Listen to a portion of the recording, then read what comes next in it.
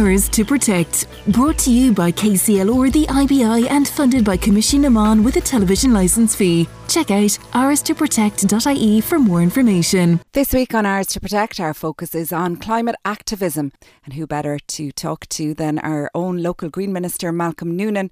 I began by asking him what being a Green Minister means to him. Well, first and foremost, I'm a minister in government, and that carries with it a huge level of responsibility. And it's Department of Housing, Local Government and Heritage. I think you see that element of collective responsibility in government and the work that you have to do. But being a Green Minister means that I bring with me the values of our party, the values of the ecological movement, and the big challenge around restoring nature and tackling the issues of climate change. So I feel very proud and privileged to have been in a position over the last 3 years to bring my own life experiences and my knowledge and my activism into a ministerial role, particularly around the National Parks and Wildlife Service, to restore their funding, to work with our team, amazing people, absolutely amazing people across the country who are working to restore nature. And I feel very proud that I brought those green values to help support people, and that collaborative element, which I think is really important to try and turn the tide of the loss of nature in our country.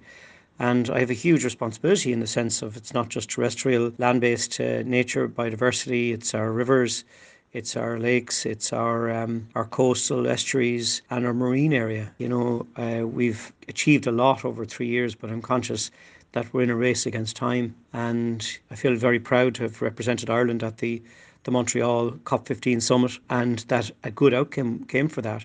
You know, it sets a framework for all the countries who've signed up to it to adopt and bring into their own national biodiversity and national restoration plans. So that's really what it means to me. It also means being part of a green family, not just of the Irish Green Party, but the Green Party worldwide, and tapping into European Greens and their work around nature restoration and regulation. That's important to me too. So, how did you get involved in climate activism? I suppose the first environmental organisation I joined, I think I was about 14, and I joined the Irish Wildlife Trust. And I remember a wonderful woman in County Waterford, Bernie Barrett was her name, and she had a charity called Badger Watch, because they were concerned with the culling of badgers across the country over the TB issue. And I went on then and became a member of Earthwatch in Kilkenny, and we started lots of local campaigns. That we were very much involved in the plastic bag tax campaign. We used to march in the St. Patrick's Day parade around the issues of waste and nature and all of that. And then I became a director of Friends of the Earth Ireland and became its local groups coordinator. So it was kind of a natural progression into environmental activism that started from a very young age, where I had a love of the River Nore in Kilkenny, just fishing and hunting and going down there with my friends, and that sparked a love of nature that has stayed with me all my life, and it's a grounding that I think, you know, I want to instill in our children as well. And I suppose then, from being involved with Friends of the Earth and being active at a national level, I was approached by the Green Party to run back in 2004. And again, you know, that was a huge change to move from activism into politics. I often think about it. I was outside Leinster House speaking at a demonstration in support of the nature restoration regulation, and for a brief period I was an activist again. I felt, you know, that back to my roots of activism, where we were outside the gates all the time with the placards, and now I'm inside the gates legislating and creating the policy to help save nature. What do we need to do? We have a very, very short window of time to try and fix things and to limit the damage, limit the impacts of climate change on all our lives. Because even if we were to make profound changes now, those changes are not going to be seen for many, many years, because a lot of the trajectory we're on towards, in terms of the warming of the planet, the rising of sea levels, and the destructive elements, the destructive forces of nature, the extreme weather events that will be caused by climate change, are already with us, and we're locked into them. I really feel that that time is against us. We have to make big, profound changes.